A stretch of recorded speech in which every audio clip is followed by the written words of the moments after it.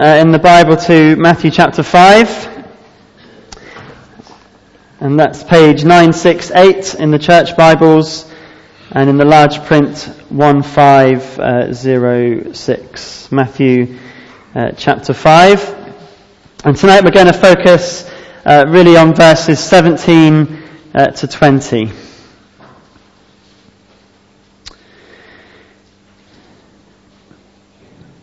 Well, over the last number of weeks, the various political parties have been bringing out their election manifestos. I'm sure that you've read all of them and that you're really clued up and you know exactly what all of them say.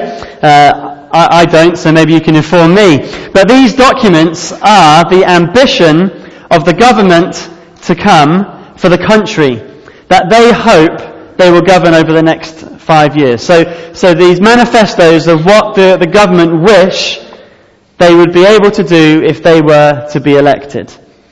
Now, not many people do read the manifestos, but these manifestos do outline the plans which you are voting for or against.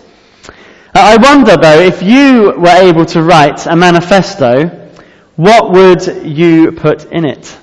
I'm sure you would have loads of really good and wonderful ideas. I wonder whether you'd get elected, I don't know. But what about if you were to make a manifesto about the ambition for your own life? You were to write down, this is what I want for my life, not for the next 5 years, but until I die. What is it that you would put in your manifesto? Well, God's kingdom is not a democracy.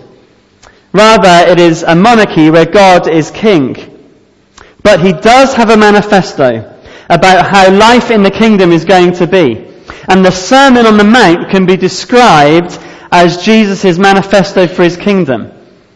It's not just a manifesto, though, for his kingdom, it's a manifesto for each of us as his people. And we could look at the next part of the Sermon on the Mount as the detail of this manifesto, the manifesto of the Messiah. So far in this sermon, we have seen what life in the kingdom is like by looking at the character of its citizens. So we've seen the Beatitudes, which we've been looking at tonight. The Beatitudes describe what Christians are. This is who we are as God's people. And last week we looked at verses 13 to 16 about the distinctive influence that those who live out the Beatitudes will have in the world around them. They are the salt of the earth and the light of the world. And in this next section, and indeed the rest of the sermon, Jesus goes into detail about the conduct or behaviour of those who have this new character. What does this new character look like? Jesus explains in his Sermon on the Mount. And in doing this, Jesus outlines his manifesto of what kingdom life is all about. What his ambition is for those in his kingdom. What his ambition is for you and for me as his people. Now, every one of the manifestos recently released have an ambition. And you know what that ambition is by what's on the front of it. So, for example, it might be strong and stable government in the national interest. Or it might be for the many and not the few. You may recognise those phrases. They've been spoken of a lot. That's the ambition. That's the front headline of the manifesto. But what about God's ambition for those in his kingdom? What is the headline? What is it that God wants for his people? And it can be summed up in one word. Righteousness. Righteousness. God's ambition for his people is that they be righteous, or that they be holy. And in fact, this has been God's ambition for his people all the time. Listen to these words from the Old Testament book of Leviticus. Be holy, because I, the Lord your God, am holy. And then this is repeated in the New Testament in 1 Peter chapter 1 verses 15 and 16. But just as he who called you is holy, so be holy in all you do. For it is written, be holy, because I am holy. What is the manifesto of the Messiah? Be holy, or be righteous. This ambition for us is introduced tonight by showing us God's standard of righteousness in his word. And Jesus does that by showing us the scriptures, the word of God, and he shows us that these scriptures show us righteousness.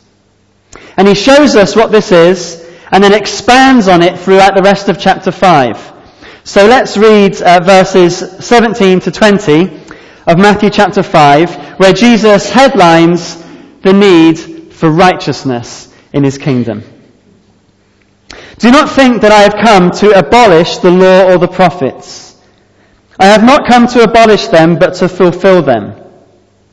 For truly I tell you, until heaven and earth disappear, not the smallest letter, not the least stroke of a pen will by any means disappear from the law until everything is accomplished.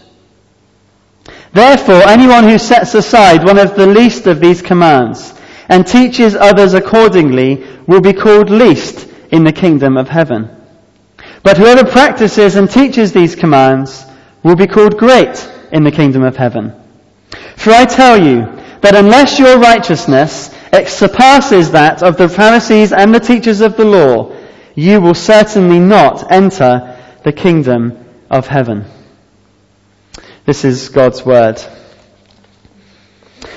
Now, when a government puts a manifesto together, there are always brand new ideas. Things that have not been tried before, perhaps, to turn a situation around. And there was an expectation at this time that the Messiah would do just that. He would set up a completely new manifesto, a new way of doing things that was completely and utterly new.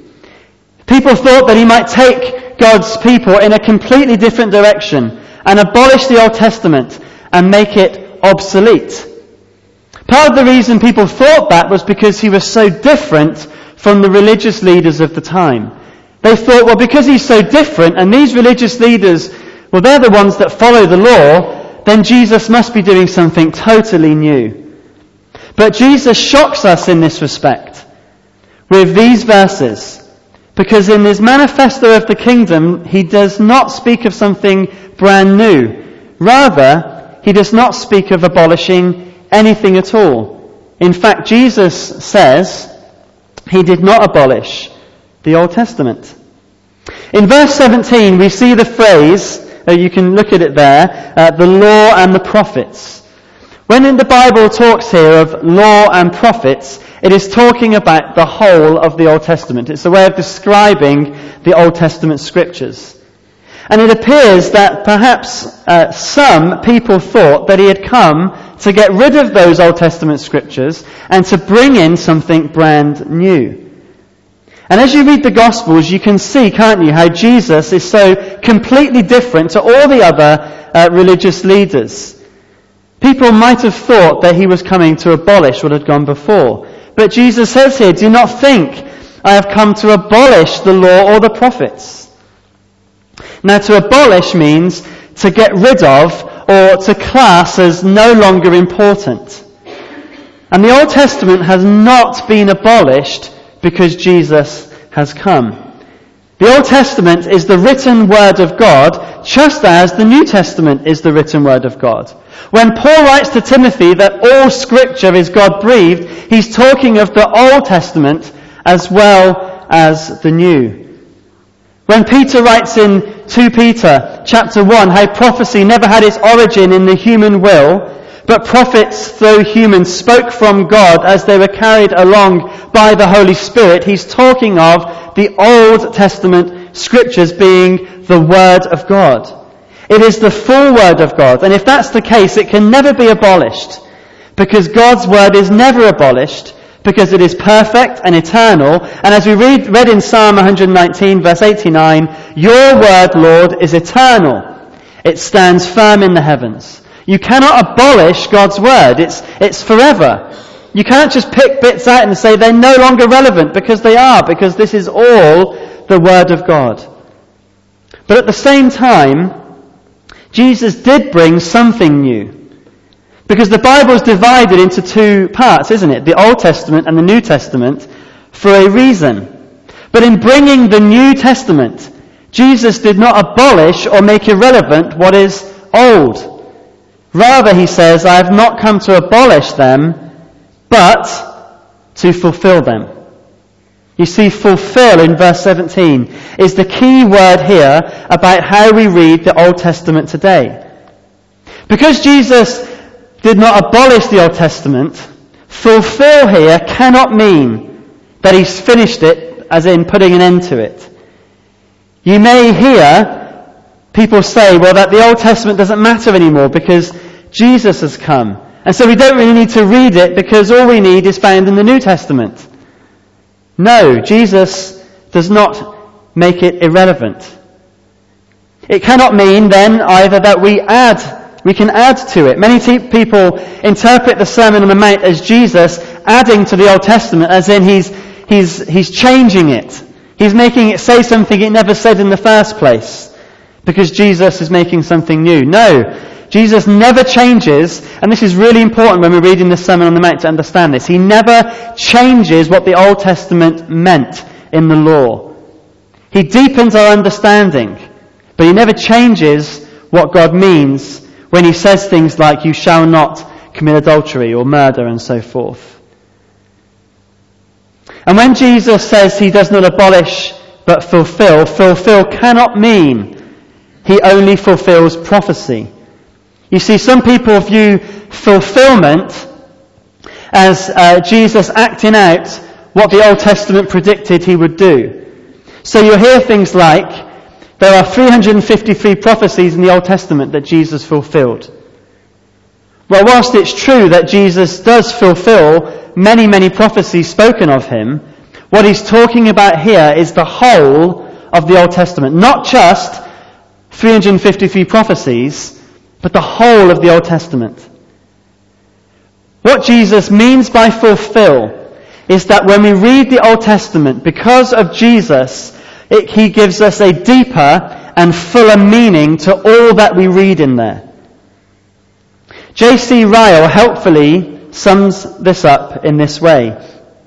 He said, the Old Testament is the gospel in bud. The New Testament is the gospel in full flower. The Old Testament is the gospel in blade. The New Testament is the gospel in full ear. So the Old Testament is important and useful for the Christian. It is still God's word for us, but Christ gives it a fuller and deeper meaning because the Old Testament all points forward to Jesus. When I first came to the church, and I came to Discoverers, we were teaching about the Bible. The series was called I Stand in Awe, and it was teaching the Bible. And when the material we were using summed up the Old Testament to the children, it summed it up with 3 words, and they were really helpful. Jesus is coming. Jesus is coming. And then the New Testament, 3 words. Jesus has arrived. Jesus has arrived. And because Jesus has arrived, we can understand what the Old Testament says about Jesus' coming. Now this helps us enormously as we read the Old Testament. There are people, events, ceremonies, visions, prophecies, poems and songs that all talk in various ways about Jesus, telling us Jesus is coming. And when we look at the Old Testament law from the 10 Commandments onwards, we see how we cannot keep God's standard. We need a greater one to come who will keep it. Jesus, who obeyed all of the law perfectly. When Jesus met some of the disciples on the road to Emmaus after his resurrection, he opened up the scriptures. And this is what Luke tells us. And beginning with Moses and all the prophets, that's the Old Testament, he explained to them what was said in all scripture concerning himself. And then in John chapter 5 and verse 39, Jesus said, you study the scriptures diligently because you think that in them you have eternal life. These are the very scriptures that testify about me. So the whole of the Old Testament, from beginning right to the end, testify about Jesus. You can look at it like taking a picture of a mountain. If I was to take one picture of Mount Snowdon, say, you might recognise this is Mount Snowdon. But you would only see the part of Mount Snowdon which I would fit in my picture. You can't fit the whole 360 degrees of Mount Snowdon in my camera. Okay, I'd have to take lots and lots of pictures going all the way around. And as you pieced all the pictures together, you might see this is Mount Snowdon, and you understand more of the mountain. When we went to the think tank just a few weeks ago, they had these glasses you could put on, and they'd sent drones around Paris. And you put the glasses on, and as you moved around, you got to see pictures of Paris all the way around. You got a better view of Paris because you had all the pieces put together. Well, that's a little bit like an example of the Old Testament. The Old Testament is, when you piece it together, you get more and more and more of a picture of Jesus. But it's only when he arrives that this picture is made fully clear. Now when you read the Old Testament, you see more clearly how it is pointing forward to Jesus, telling us who he is, what he does, why we need him. The Old Testament does all of that. So we read the Old Testament differently than if he had not come, because we see him in it and we look at the different pictures. Now an obvious example of that is prophecy, which he fulfilled. So when we look at, for example, Isaiah 53 about the suffering servant, we can look at Jesus, and we can see the reality of what God has done, how he has been bruised for our transgressions, and we look at the cross and we see how he's died to pay for our sin in the place of transgressors and so forth. And when we read Isaiah 53, before Jesus came, we're longing for this to happen, aren't we? We're longing for this servant to come and bear our sins. But when Jesus has arrived, we read Isaiah 53 and we don't long for him to come, we're thankful he's arrived. And we see more clearly what Christ has done on the cross by reading what Isaiah 53 has to say. But the fulfillment that Christ brings also changes not just how we read prophecy, but how we read the law, which is where the main focus of the Sermon on the Mount is. The Old Testament law is found in the books of Exodus, Leviticus, Numbers, and Deuteronomy. And this law was given by God to Moses to establish how the people of God were to live in the land God had given them.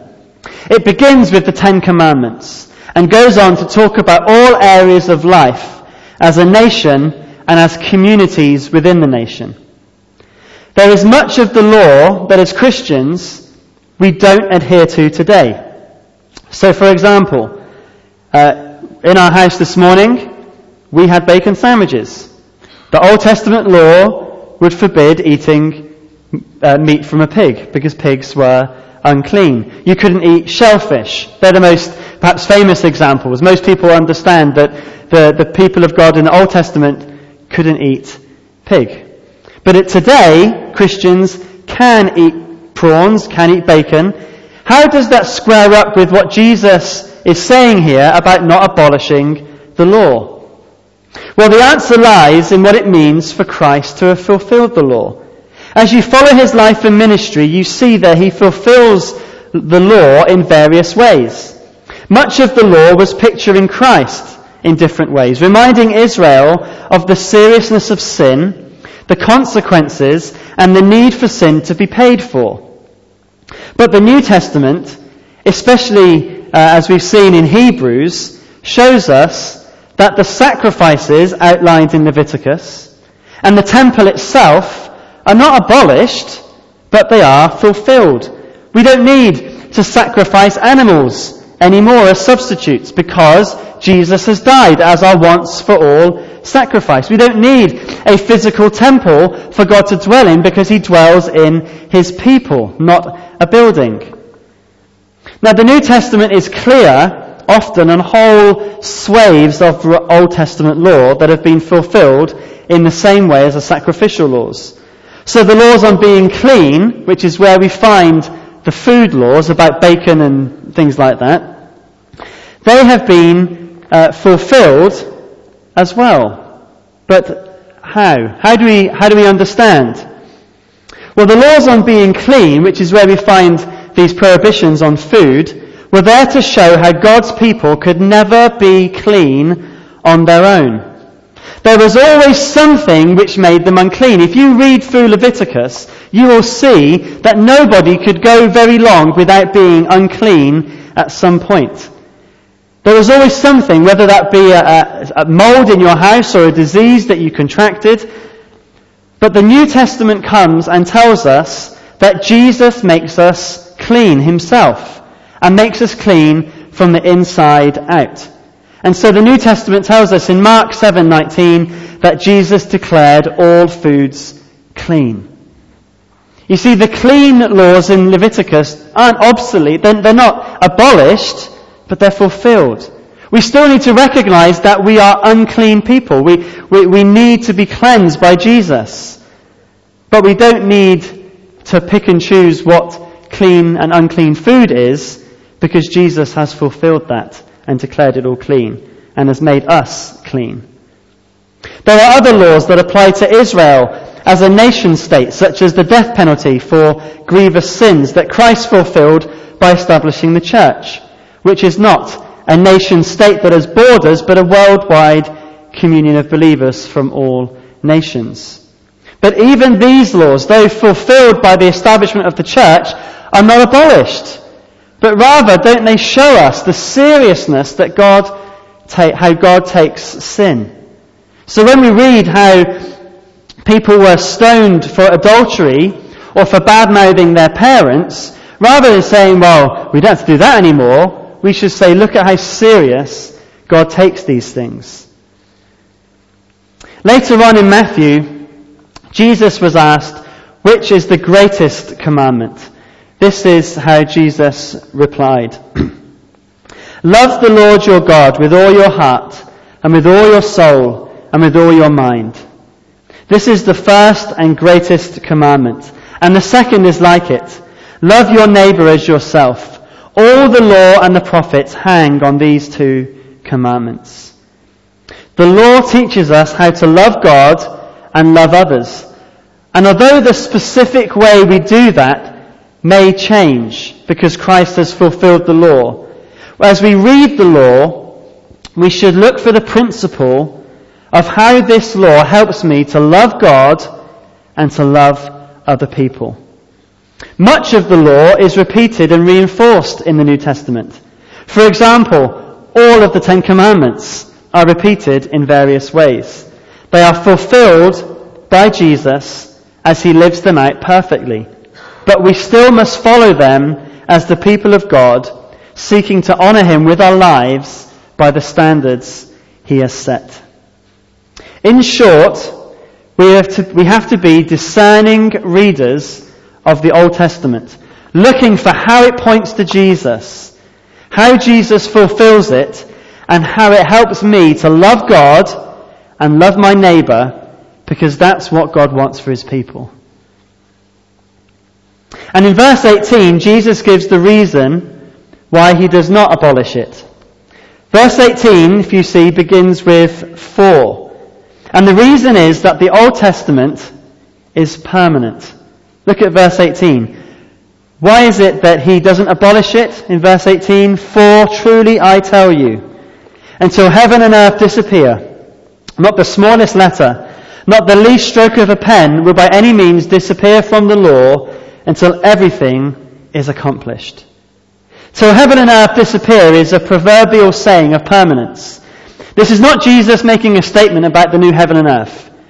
This is Jesus saying, this will never ever happen. Not the smallest letter, not the least stroke of a pen will ever disappear till heaven and earth disappear. That means never. We have similar phrases that we use. It's not a great phrase to use from the pulpit, but it's one that I thought of. If we might say, when hell freezes over. You understand what that means? Or we might say, over my dead body. We don't literally mean any of those things, but what we mean is, this will never happen. And that's the kind of thing Jesus is saying here. For I tell you, until heaven and earth disappear. This will never happen. Nothing, not even the smallest letter, referring to the smallest letter in the Hebrew alphabet, or the least stroke of a pen. Now, the least stroke of a pen, the best way that we can understand this is, in our language, the crossing of a T, or the dotting of an I, or the difference between an E and an F, a capital E and a capital F, that one line that makes the difference. Jesus is saying, to the smallest detail, to the tiniest detail of the law, till heaven and earth disappear, it will remain. And it will remain until all is accomplished. It will continue to have relevance for us. And for it to be accomplished means that all of what it says happens. All that it says must be done is done. Again, Jesus is not saying the Old Testament will one day be obsolete. Rather, he's saying that what the Old Testament talks of, all of it, every bit to the smallest letter, will become a reality. Everything. In short, Jesus is saying that he has the highest possible view of the Old Testament scriptures. He views them as God's eternal word. Like we read in Psalm 119, that the word of God is eternal. That's how Jesus sees the Old Testament. And if a Christian is a follower of Jesus, which they are, and Jesus has this high view of the Old Testament scriptures, which he does, then it must be true that the Old Testament is still relevant for the Christian. Which is exactly the point Jesus makes in verse 19. Look at verse 19. Therefore, anyone who sets aside one of the least of these commands and teaches others accordingly will be called the least in the kingdom of heaven. But whoever practices and teaches these commands will be called great in the kingdom of heaven. Therefore, Jesus is saying, because the Old Testament is God's eternal word, it must not be set aside. And set aside literally means to loosen or to make unimportant. We can set aside what the Bible says when we disobey it, when we ignore it, when we misrepresent it, when we manipulate it to say what we want it to say. We can set it aside. We can say, this isn't important, so I'm just going to go and do something else. In fact, the scriptures which are now including the New Testament are so important that Jesus says that greatness in God's kingdom is judged by our obedience even to the least of the commands. Now, it's easy for us to think, isn't it, that some commands are more important than others. And it's true that the consequences of disobedience are different depending on the command. But greatness in God's kingdom is based on how we obey even the least of God's commands. Even the ones that you think are insignificant. Jesus says greatness is based on how we obey those least commands. Greatness in his kingdom. That's not to say that we obey our way into the kingdom. That's not to say if we do these things we will become Christians. That is to say that as God's people they are already Christians, greatness in God's kingdom is judged on following God's word. All of it. The Old and the New Testament. Remember, this is about kingdom life. How we are to live in the kingdom of God. So if we as God's people set aside any of God's commands and teach others to disregard them, we will be called the least in the kingdom. Now we teach others in both our words and our example. This is not just talking to church leaders. There is always someone looking at us as Christians in some way. But if you practice in what you do and in what you teach, in what you say and what you do, and you do God's commands in that way, you will be called great in God's kingdom. You see, greatness is about following God's word. This is his ambition for us. God has an ambition, and you might hear this said in a bad way. God wants you to be great. He does want you to be great, but greatness is on how we obey his word. This is the path to greatness. So in application of this, we should be keen to take Jesus at his word. as we see the whole of the Scriptures as the sovereign, powerful, authoritative, eternal Word of God. And we should get down to reading it, doing what it says, and telling others about it. So let me ask you, how is your Bible reading going? The whole of the Bible. Perhaps some of us need to recommit to spending some time each day reading the Word, thinking about how you might do what it says and how it points to Jesus. You cannot be great in God's kingdom if you are not in God's Word. And secondly, how is your doing of the Word going? Are you letting things slip, loosening up on what is right, setting some things aside as unimportant? Well, how about recommitting today to taking seriously what the Bible says and obeying with our whole hearts? You see, but when we do this, we must understand that Jesus is not just talking here of an outward obedience, an outward show of good behavior. We could look at the verses so far and think like this. Jesus says the Old Testament is still relevant. He has not abolished any of it. It's important for the Christian to obey, even the least of these commands. And so to be right and to follow God's ambition for me, I'm just going to do what it says. I'm going to be good. I'm going to make sure everyone sees that I'm good, and then I'll be right. It's all about what I do. I'm going to do. And I'm going to do my best, and then I'll be all right. And you'll be just like the Pharisees and the teachers of the law. They were all about doing, to be seen by others, to be righteous. And the Pharisees and the teachers of the law were seen as righteous.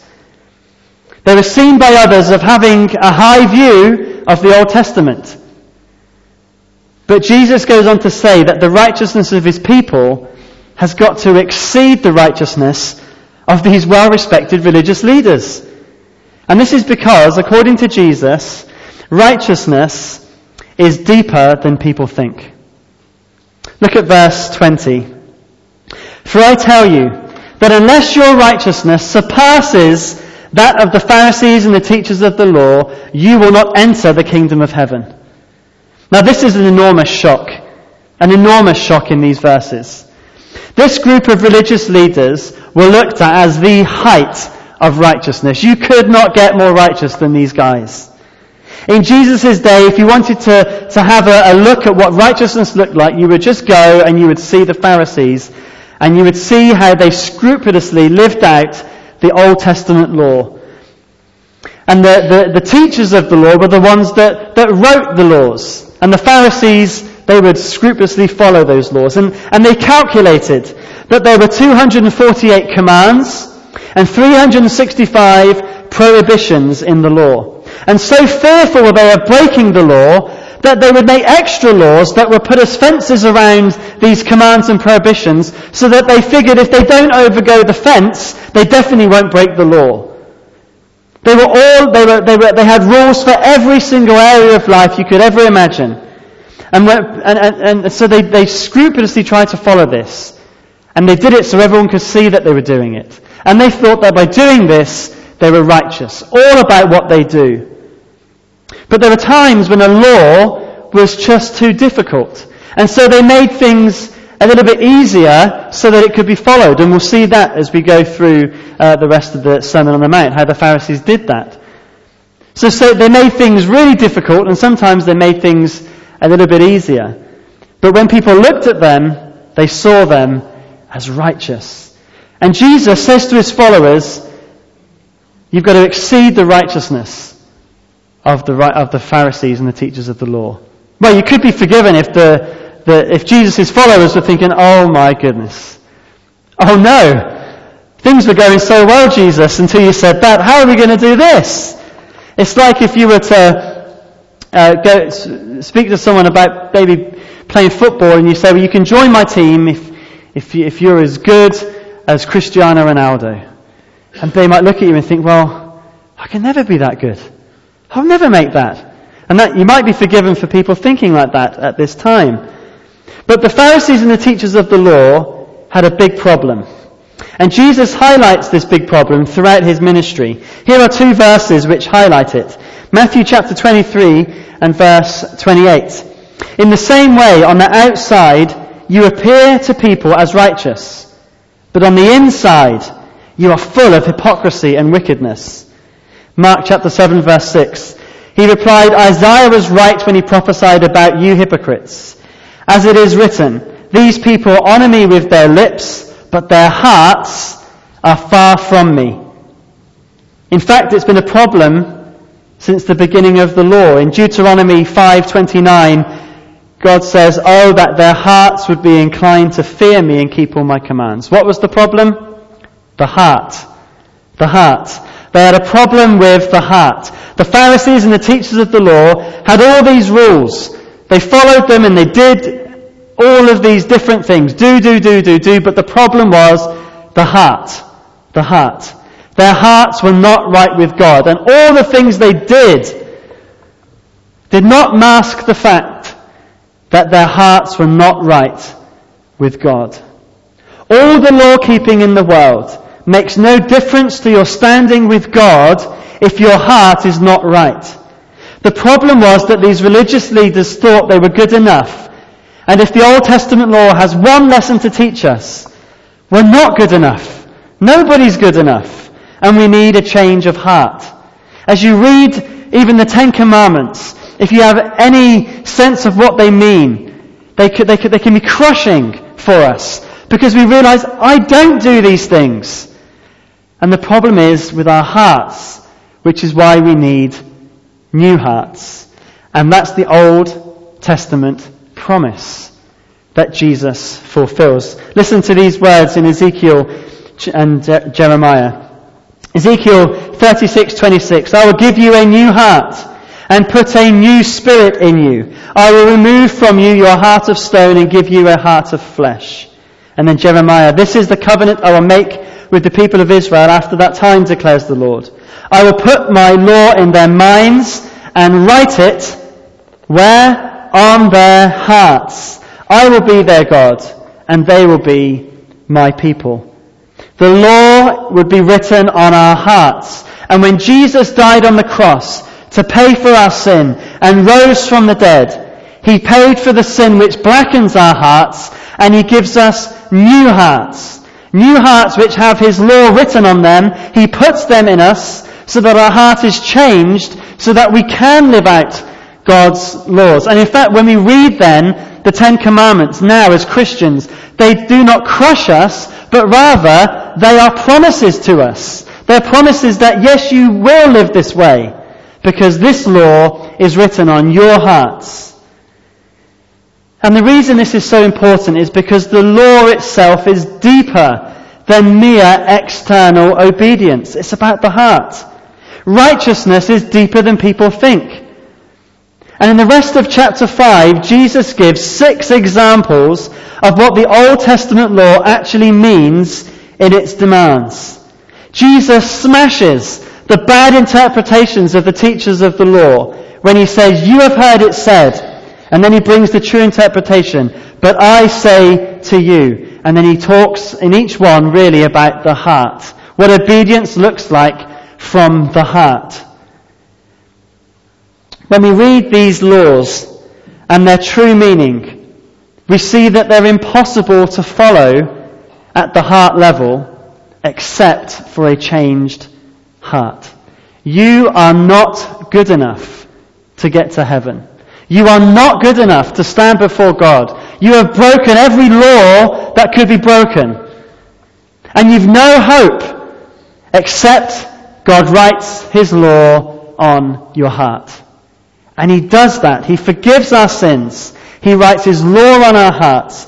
And so when we read this Sermon on the Mount, we read something that God has written within us that we are able to do. And with a changed heart, we can live as citizens of God's kingdom, the kingdom of heaven. What are you relying on for your salvation? Are you relying on your own good works like the Pharisees and the teachers of the law? If you are, stop. You're not good enough. Ask Jesus to forgive your sins and give you a new heart. And with the new hearts that God has given us, as we read the rest of this sermon, let us radically obey the commands that Jesus gives us, from the least to the greatest of them. And let's do so with an eager anticipation of what God will do with us as we obey him. And let's eagerly listen to what Jesus says in this sermon, and put into practice this ambitious manifesto of what kingdom life is like. And in doing so, bring glory to God our Father. The Sermon on the Mount is a most challenging sermon, but it needn't crush God's people. This is God's ambition for us, and it will come to pass as he changes our hearts and molds us and shapes us into the image of his Son. Well, let's close with singing. We're going to sing God's